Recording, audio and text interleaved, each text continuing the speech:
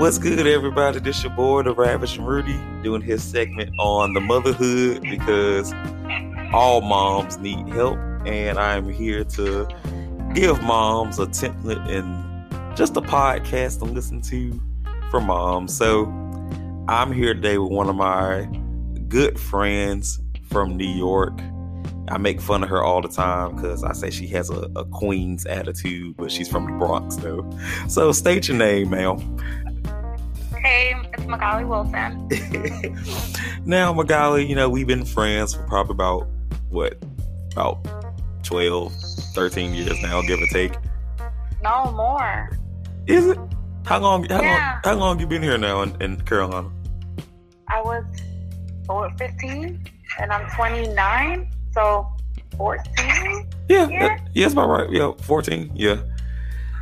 Now, how long have you been in the motherhood game? 2012. 2012. So we're looking at 11 years. 10 years. 10. So how's that been for you, in your 10 years? Well, 11 years of being a mom.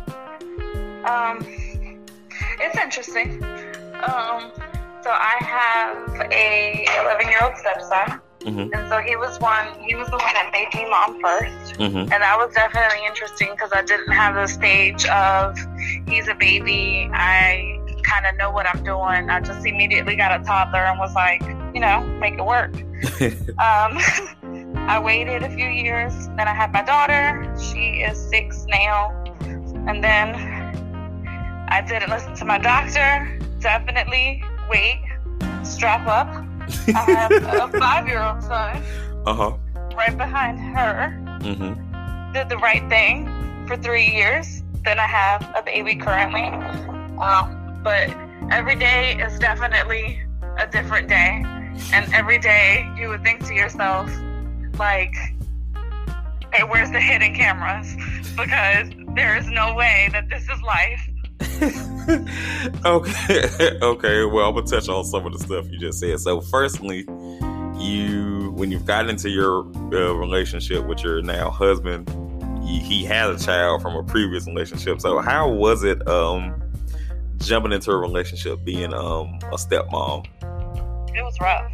It was rough, but I would say that my child made it easy. Mm-hmm. He embraced me as his mom. He embraced me as a person that he looked up to, listened to me, definitely was well behaved, and that made it all easier. And then, of course, the support of my husband, knowing, hey, you're going into this being a stepmom, so allowing me to be able to bond with him and, have that relationship with him early on helped. Okay. And counting your stepson, it's 3 more kids to the fold. Right. Yeah. Right. 3 births. Yeah, 3 births. So in all, you have a foursome of kids. So how is it having a tribe, of that many? I think you're the first mom I have had that has over 2 kids. So how is it, with, a camp of 4 kids? Definitely, they cover for each other. Mm-hmm. They band together and they do bad things together, but they also they also like lie for each other, like immaculate.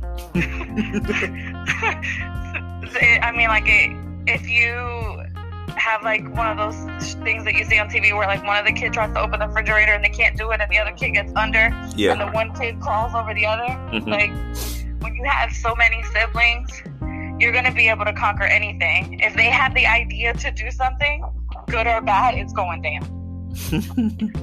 It's going down. It don't matter what time of night it is. It don't matter how early it is. It doesn't matter what it is. They'll find a tool or whatever, and they'll get into just about anything you can imagine.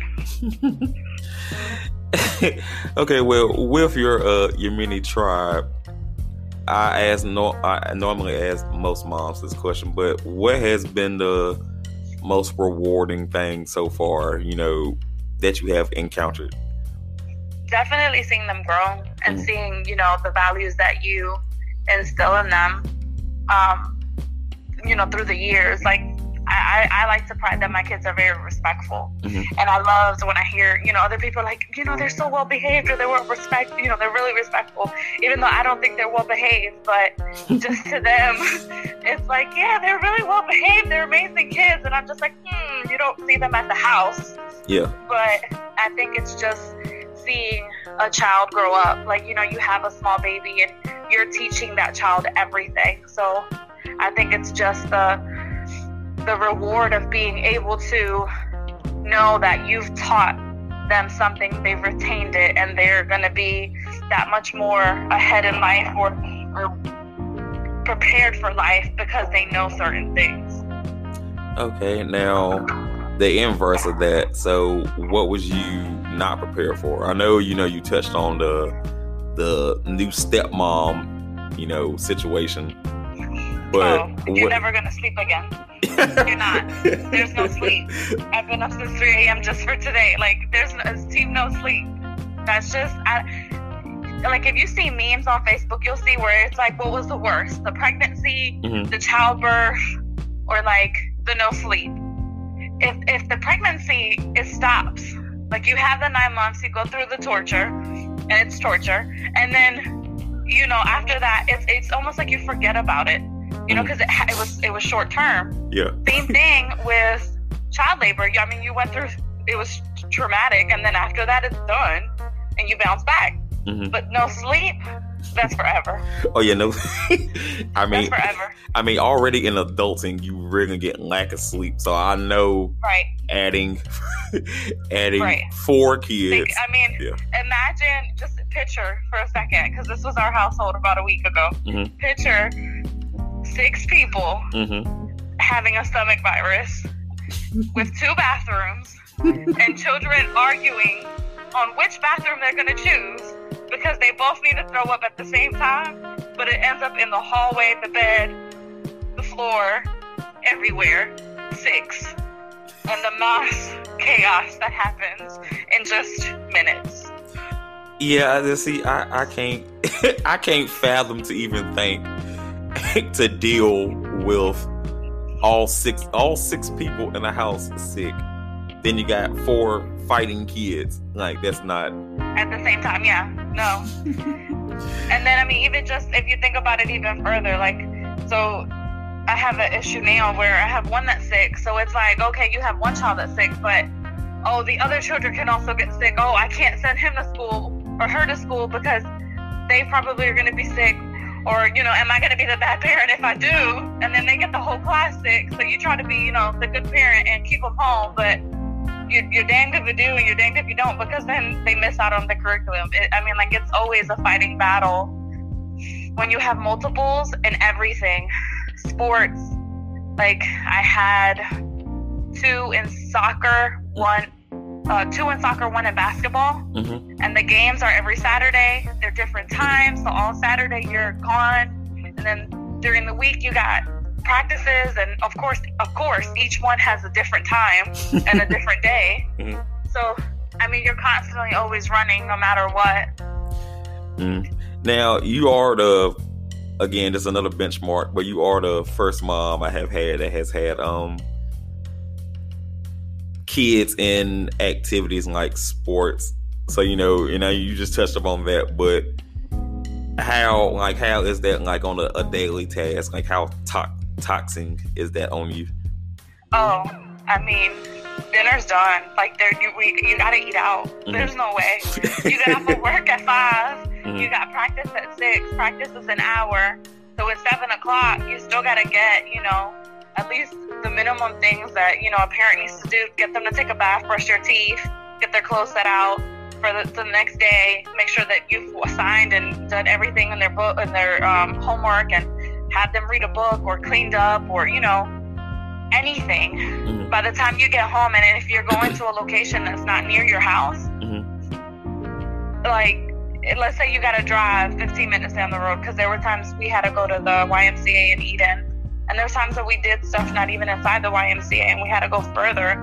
Like, your day is done. You get home 8 o'clock at night, the kids are exhausted, they're sleeping, and you still got to make sure they're not the stinky kid in class, so they still got to take a bath. And you have, and in our sense, I'm glad we have 2 bathrooms, so I could put, 2 in one, 2 in the other, and we could kind of get it done. But imagine a parent that only has the 1 bathroom. Like, that would be just insane. Yeah, I'm pretty sure that would be cutting into any free time that you would have, or lack thereof. Yeah, so I mean, financially, it's a burden, because you're paying for, like, for example, my daughter did ballet, like dancing, and she had to have the leotards and the little shoes, and of course that's a financial amount that you have to pay out. Then soccer, they have to pay for the soccer cleats. They grow out of them because they're so young. I mean, they grow out of them every few months. Yeah. So every season you have to buy a new one. Obviously they're growing, so you got to buy new clothes. And my kids grow like beanstalks, because my husband's 6'5", so they're freakishly tall compared to their age. So I'm already buying up clothes and shoes. My 11-year-old's a size 11 in men's shoes, and literally just happened this year. He just went, like, in a blink of an eye, from a size 9 to an 11. So everything I purchased, gone. It doesn't fit.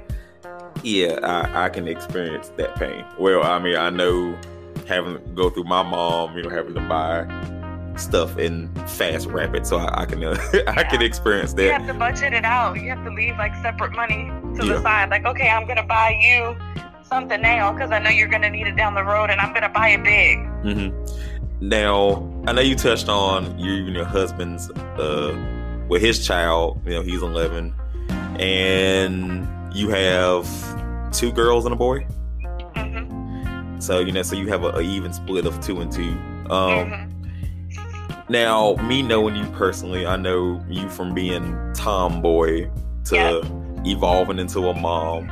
So, which one, I guess, for you has been more of the easy work? My daughter. Oh, the easy? Yeah, I thought you were gonna say the bad one. Easy? Well, no, I was gonna touch on, like, which one has been more of, I guess, like a easy transition you deal with, being a girl mom or being a boy mom? Oh, definitely boys. Boys are easier in the terms of parenting, because you get what you get. They're just aggressive, and they are all over the place, and they just constantly on go. Like, they have a lot of energy, like they want to play, like, sports or do something like that. So for you and the girl moms, or my moms that have just girls, what you want to touch on? Oh, it's a struggle. I feel bad for you. I'm praying for you, honey, every day, because girls are so sassy. Mm-hmm. Like, to give you an example, my daughter went to school, right? So I allow my children to make a lot of their own choices independently. Of course, not crazy choices, but for example, like what they wear. Mm-hmm. Obviously, I'm not going to let them go outside looking like a hot mess, but for the most part, I do allow them to choose what they want to wear. So my daughter, she's 6. She chooses what she wants to wear, and me and her style clash. Like, I think she looks like a hot mess sometimes, and what she tells me is I don't know fashion. Oh, Lord. And then she puts her glasses on and her little purse, and she struts, and she's like, "Mom, I'm gonna show you." And then she tells me all her friends in school love it, and that she knows more than I do. Dang. Well, I mean, if all her little friends love it, I mean, hey. That is typical what I hear for a girl. Yeah. And then just like I said, the sassiness and their mouth. Mine has my mouth. So that's another thing. That's a whole nother territory. She has my mouth. Mm-hmm. So, when you're having kids, think of everything that you do, because it's going to be duplicated 10 times over. Word. All right. I know you a busy woman, so I'm going to go ahead and wrap up some of these questions and interview. But before I let you go, I got a few more things. But what or who has been, like, I guess, like, an influence of your parenting? My mom. Mm-hmm. Well, I guess a mixture. I look up to the women, the older women in my family, and I do blend it between me and my husband. So I look up to my mother-in-law, my mom, my grandmother, my great-grandmothers, and just, like, get their advice. Now, I don't always listen to their advice, because it's definitely different times, but I do listen to them, see what they've gone through, and I guess just the reassurance that this is not anything that's kind of new. Like, this is this is something that's ongoing, and almost every woman goes through it with their children. Word. All right, so I'm gonna end this interview like this. Okay, so this is normally a 2-question thing I normally ask all my moms and dads when I do the father and motherhood thing. So, firstly, what is one thing or one advice do you think you can pass on to a mom listening to this that's going through either like a marriage to a man with kids or just starting to have kids? Cherish the moments. I mean, so here's the thing, and I've heard this from a lot of people. Your babies are babies for a very small time, and really it's about 4 years, and the reason it's that because after that they're in school full time. And so if you think about it, you're gone from seeing them, and then you don't see their growth because they're now sharing it with other adults and learning outside of your household. So the child that you 100% knew is going to be changing to their environment when they go to school. So you have 4 good years to be able to enjoy the little moments for the kids, and then for just having someone that has children, that, you know, a significant other that you're sharing. My biggest advice is that the child is going through a lot with that as well, and that you have to keep in mind that, you know, whatever you're going through for them is completely different, because they're actually growing up and dealing with other things from having 2 moms and you know, just understanding that, and they're not always going to be perfect and say what they need to say or react the way that you want them to react, or even have the traits that you want them to have. But it's just love, you know, just love them unconditionally and be patient more than anything, and allow them to grow and you know, in their own time. Okay, that was beautiful. Now, the last question I'll ask you is, what's one advice that you would like to be bestowed upon? You know, and I can see from afar, you know, you seem like you got the mother thing down pat, but is there something that, you know, you would want to be told to you? Like, is there anything that you would want some advice on?